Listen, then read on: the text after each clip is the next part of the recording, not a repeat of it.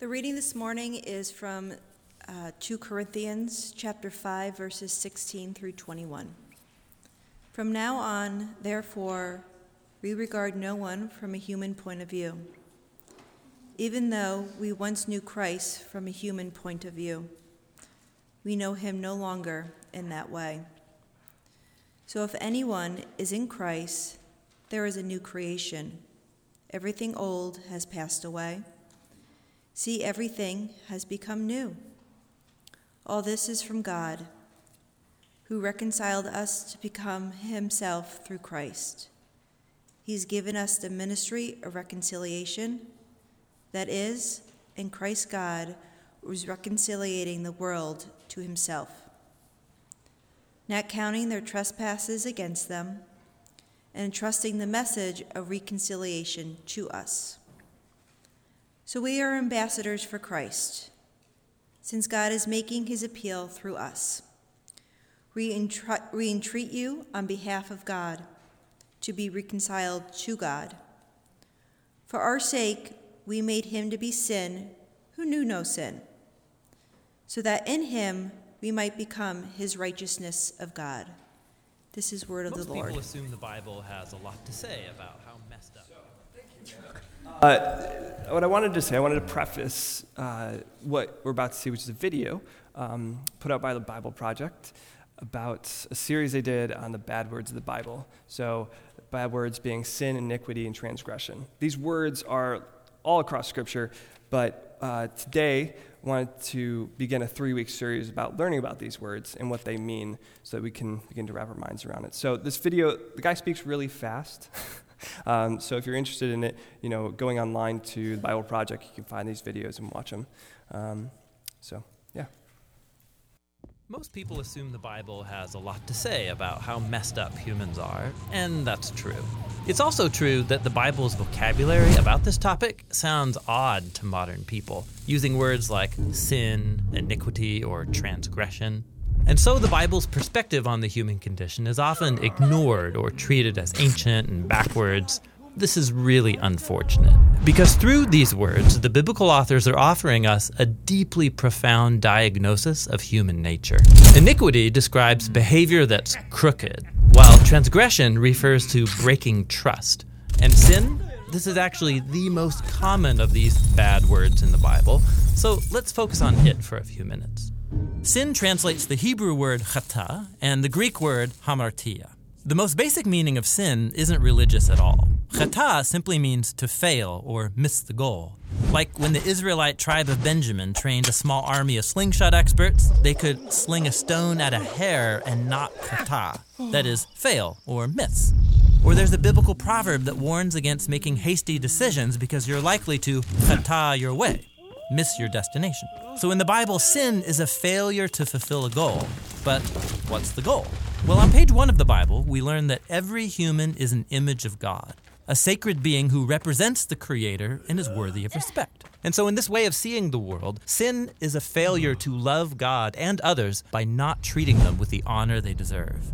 You can see this idea in the famous code of conduct given to the Israelites, the 10 Commandments. Half of them identify ways you can fail at loving God, and the other half name ways you can fail at loving people. And the fact that both kinds of failure are combined shows that failing to honor God is deeply connected to failing to honor people. This is why in the Bible, sin against people is sin against God. Like when Joseph refuses to sleep with the wife of Potiphar, he says, "How could I sin against God?" In Joseph's mind, failing to honor a human made in God's image is a failure to love God. And so, sin is a failure to be truly human. But there's more. A fascinating thing about sin in the Bible is that most of the time that people are failing, they either don't know it, or even worse, they think they're succeeding. Like when Pharaoh wants to build Egypt's economy and protect national security, in his mind, this justifies enslaving the Israelites. He thinks it's good, and he's totally unaware that it's an epic fail. Or when King Saul is chasing David around the wilderness trying to kill him, he thought he was bringing a criminal to justice until he realizes he's the corrupt one. And he says, "I have sinned. I am the failure." So sin is about more than just doing bad things. It describes how we easily deceive ourselves and spin illusions to redefine our bad decisions as good ones. So why are humans such bad judges between moral failure and success? Well, the first appearance of the word sin in the Bible offers an insight. There are these two brothers, Cain and Abel. Their parents had just given in to this beastly temptation to redefine good and evil by their own wisdom, and now Cain is faced with a similar choice.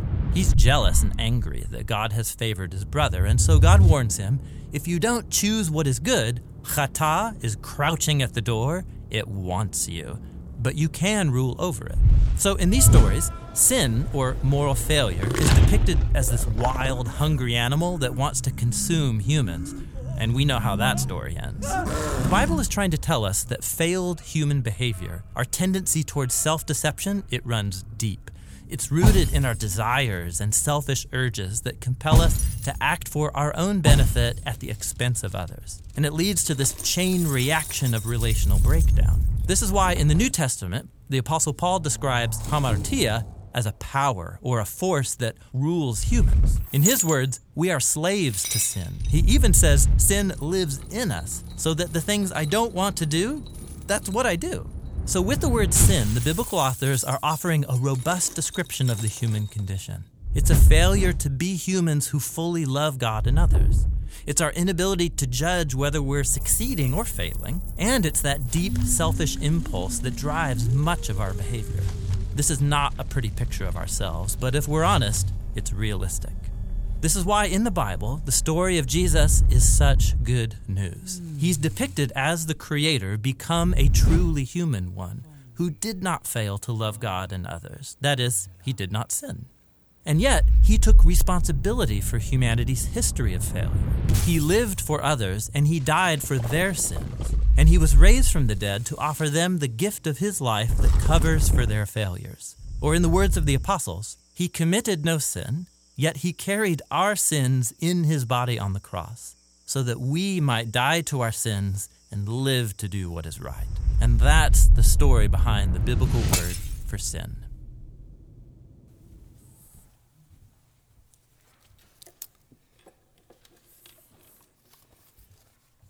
I know after the first time I watched that, my head was spinning with all this information and things that were going on, so I had to rewatch it about a couple times. But there's so much rich content in that video, and the series of videos they put out. So one of the things that I wanted to do is kind of go through this series on the bad words, and today focusing in on sin and trying to unpack some of the things that they were saying in that video. So yes, sin, yay for us. We get to discuss this and think about it. Not to torment or guilt us, but because, again, it's an important concept to begin to get clear and think about. And the thing that I wanted to focus on is that sin is this power, a power at work in us, around us, but which Jesus overcomes and frees us from so that we can truly flourish as God made us. So sin is this word that sounds awful, right? It's like horrible. And I just often wonder sometimes how this happened. Like, how did we get such an ugly word? And not only that, but as the video described, the words in Hebrew, which is chata, and also hamartia in Greek, are similarly ugly. If you don't agree with me, it's fine. But in Hebrew, chata sounds like the word that somebody yells when they're judo chopping another person. Chata, right? Or hamartia sounds like that hummus dip that is brought out at a holiday party amidst all the other things that come out as traditional dishes. And the host comes up and says, "Oh, would you like to try my hamartia?" And you're like, "What is that? Gross. I'm a harma pass on that one." But this is words gross and makes my soul kind of shake. So one of the things that I found interesting from the video is how our word in the English language doesn't exactly get to the full expression of what it means in the scriptural story. And the ways in which the scripture writers use it to describe bad things that happen in life that are contrary to all that God designed for this world and for us.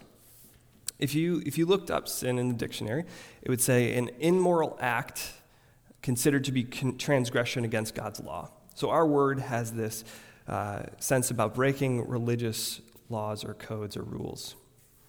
But chata or hamartia had a wealth of meanings, one being missing the mark, like when you throw a dart at the dartboard and you miss the bullseye, or maybe for you miss the dartboard completely, It also had the meaning of going astray and missing the intended destination. And you know about this if you've ever tried to follow a map when you're in the woods and you get a little lost.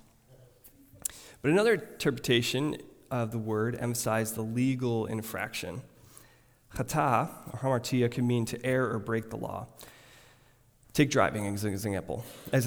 When we drive, we're under these rules that inform us how to get to point A to point B with a way that both respects and cares for ourselves and for others who are on the road.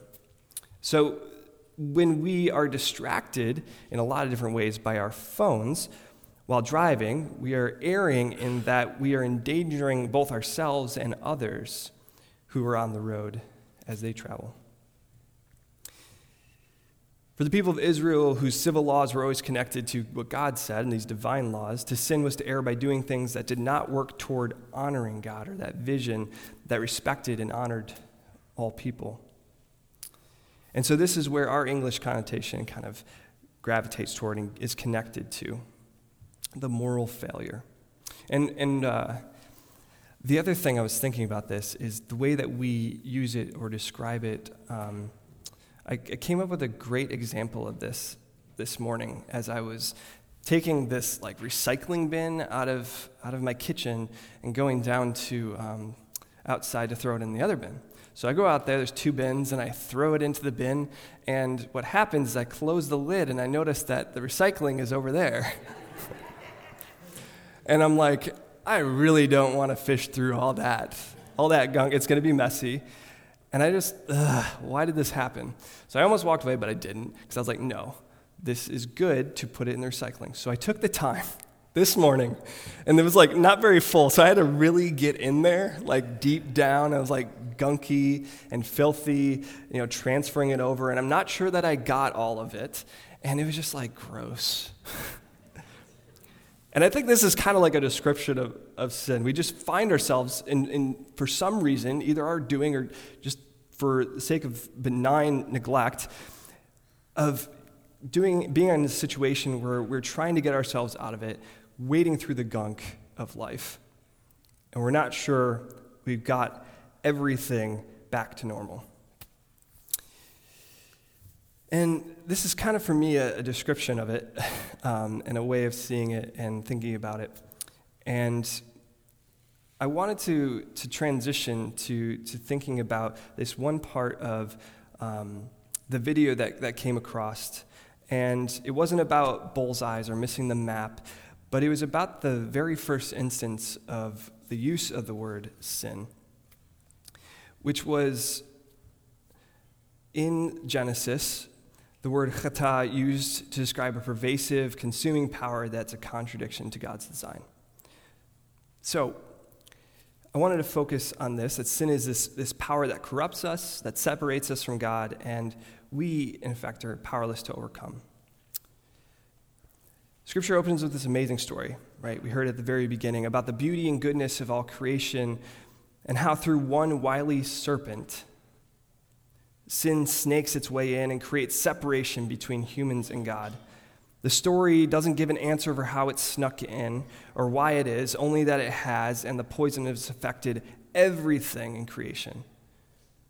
Symptoms felt between God and humans, between humans and humans, between humans and creation. And the fever of the fall is soon seen in the first episode after that, in chapter 4, with the sons of Adam and Eve.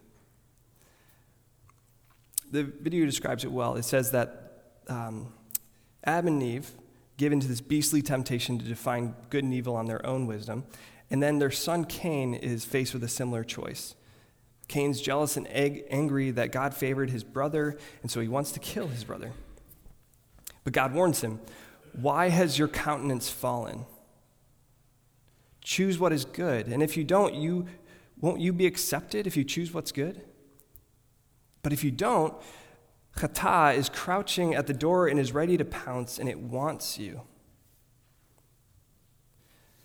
So sin is this beast that wants to devour us. And if you've ever been consumed by anger, which anger is not a bad thing in and of itself, I think it can be a right thing and a good thing, but when we are consumed by it, perhaps you know the feeling of being devoured. And you know the reference that I'm making here. In this story, we learn that sin, chata, is a power at work in the world and deep down within us that twists our desires which God made for good and for care of creation and care for each other. And instead, sin warps these desires and makes them self-serving or destructive at the expense of others. And so it's a power at work in the world that corrupts what God designed as good and for good. There's a phrase that some Christians use to describe this, and it is called incurvatus in se. Incurvatus in se, which means turned inward or curved inward on itself. And it is a way of describing how sin has turned our desires inward ourselves rather than outward upon God and others. And Cain is an example of how he loses this battle, a human who loses this battle against the inner beast, and he takes the life of his brother. And this desire that's turned in upon itself leads to relational destruction for all these different people in the human family. And the story of Scripture points out the deep truths that this is not far off from an existence in the world that we live in. Perhaps this helps to make sense of some of the struggles that we face internally. You and me, we are created good and beautiful with this wonderful design to bear this image of care and love in the world for ourselves and for others, with our jobs, school, and with the communities that we live and work in. But we, like Cain, come up against the hungry beasts and the ugly, curved desires of ourselves. Whatever that might be. Jealousy, or consuming anger, or lust, or neglects, any number of things within us. But we can also look around to institutions like our own government or governments in the world or corporations that have a way of serving only their own needs and themselves and benefiting themselves and stripping others of justice and equity and freedoms. Chata, sin, is a powerful beast lurking at the door which we struggle against and which we wish to outrun or overcome. And the ugly truth and goal of sin, of this power, is that it tries to separate us from what we were created for, which is life with God. Life with God is what we were created for. It's this division, this separation is seen in the story of Scripture in the very beginning with Adam and Eve, where the serpent speaks something and it creates this division between the humans. Or think of what's happening to Cain. He becomes jealous of his brother, and his countenance drops. Literally, his face drops. When I was in seminary, I was having lunch one day with a professor, and I asked him, hey, what is faith? And I'll never forget it. He's this tall, lanky guy, and he just all of a sudden drops his fork and throws up his eyes and his hands. He says, faith is this posture of openness where we are open to God, and all of ourselves is directed toward God. But the power of sin is to make our faces turn away and to turn downward like Cain, to create distance and space that only grows and grows. It's a power that wants our hearts to hide behind walls that it can build from God or from each other. And ultimately is the power that creates death, which was considered the ultimate separation from God and from life for which we are created. Sin is a power that we struggle against, not unlike the Israelites. Not unlike the Israelites, God people from long ago who were called out of a tough place of Egypt into a land of freedom, where God gave them these 10 commandments, as a video said. 10 commandments to live this life of love for each other, for God. It was this getting back to the original vision.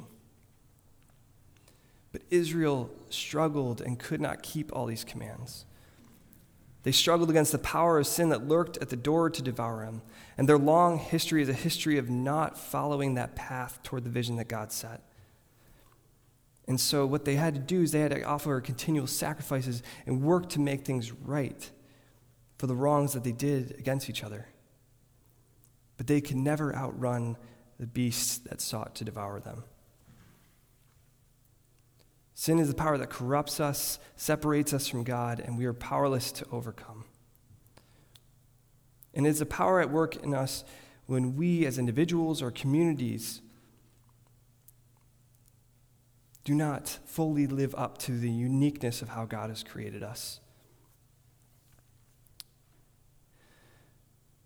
But there is good news, a hopeful and a powerful word about God and what God does, about the distinctive claim of who Jesus is.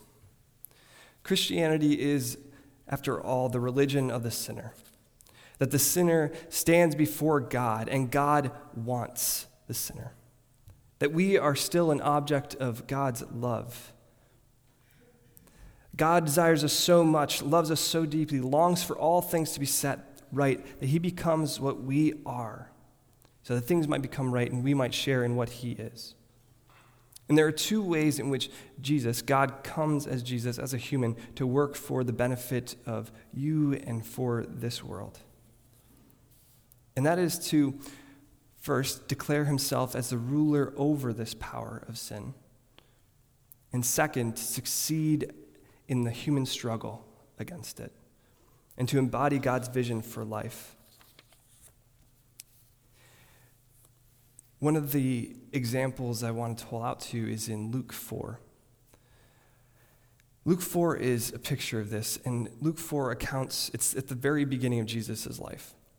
In Luke 4, Jesus has just been baptized with everybody else in the Jordan River, and then he goes out into the wilderness where he struggles.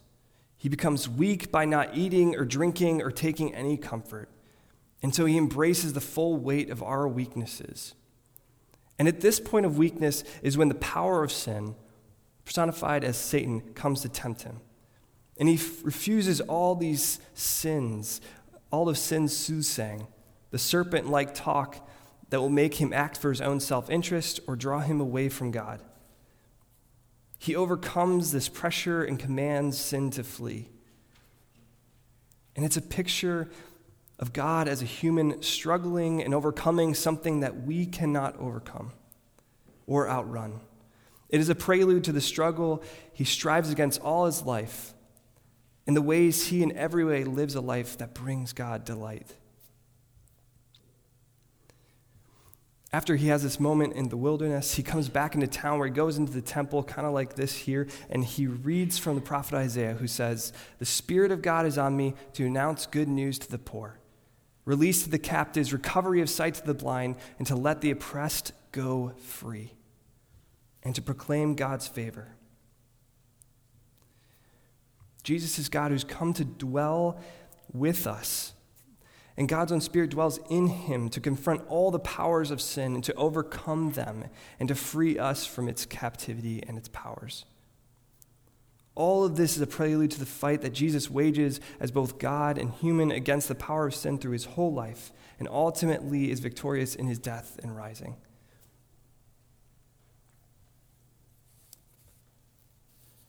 As Peter put it, he committed no sin.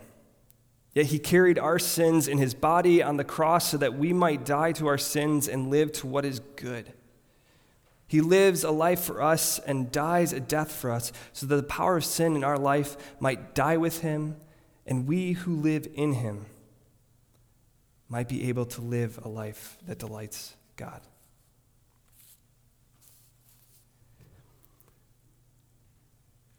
And the point of me saying this is that God sees you.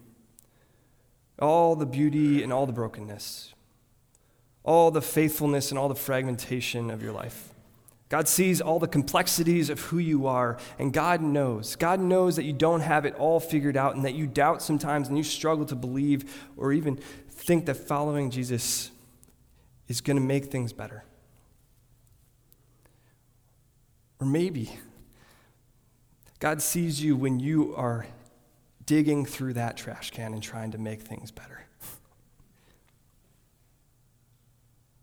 God sees you for all that you are, and the amazing thing is that God doesn't look away, but God still moves towards you in love. And so we come here and we worship and celebrate and put our trust in one who has overcome all these things for us because he loves us. He loves you. And there is no power in this world within you or around you that can separate you from that love, that can take you away from the Spirit that God has poured into you to guide you and advocate you when the lies come.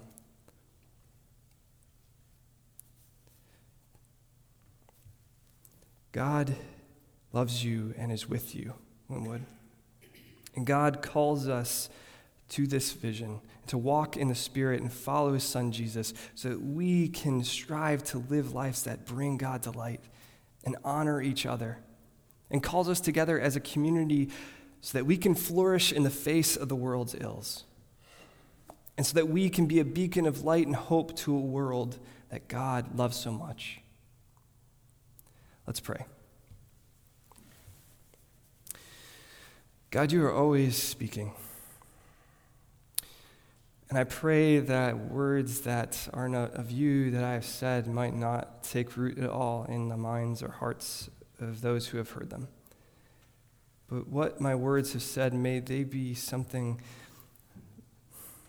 that can communicate the beauty and the wonder and the truths of your grace. So be powerfully present in what has been heard, O Holy Spirit. In Jesus' name we pray. Amen.